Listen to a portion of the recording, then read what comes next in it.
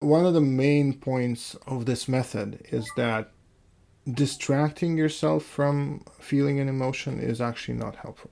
Turning the emotion from an experience to an object of observation is, I am afraid. That's me. This is my identity. This is what's happening now. And people mostly don't even phrase it that way. The mind goes to look for blame, for fault, into the future, into the past. Even saying I am afraid is kind of collecting back into yourself.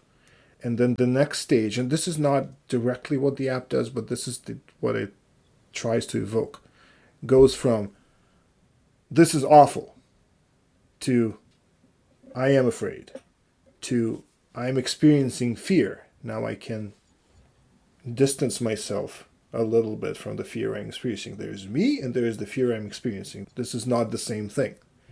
And then I'm now observing this fear. How strong is it? Where do I feel it in my body? I play with it a little bit. And then am I holding on to this fear? Am I actively keeping it here because I feel like I need it? And can I let it go? Or at least some of it. And agreeing to let something go makes it go away. That's the magic. People ask me, wait a second, what do you mean? How do I let something go? I'm like, you don't. You just, the thing you're doing is like asking, you have a closed fist. How do I open my fist? Well, you don't. You just let your muscles relax. That's their natural state. You actually are actively doing something to hold the fear in. It's not about actively doing something to let it go. You are already actively doing something to keep it here. So the question is, are you willing? Would you let it go? Which is why would you is called would you. Because the main question is, would you let it go?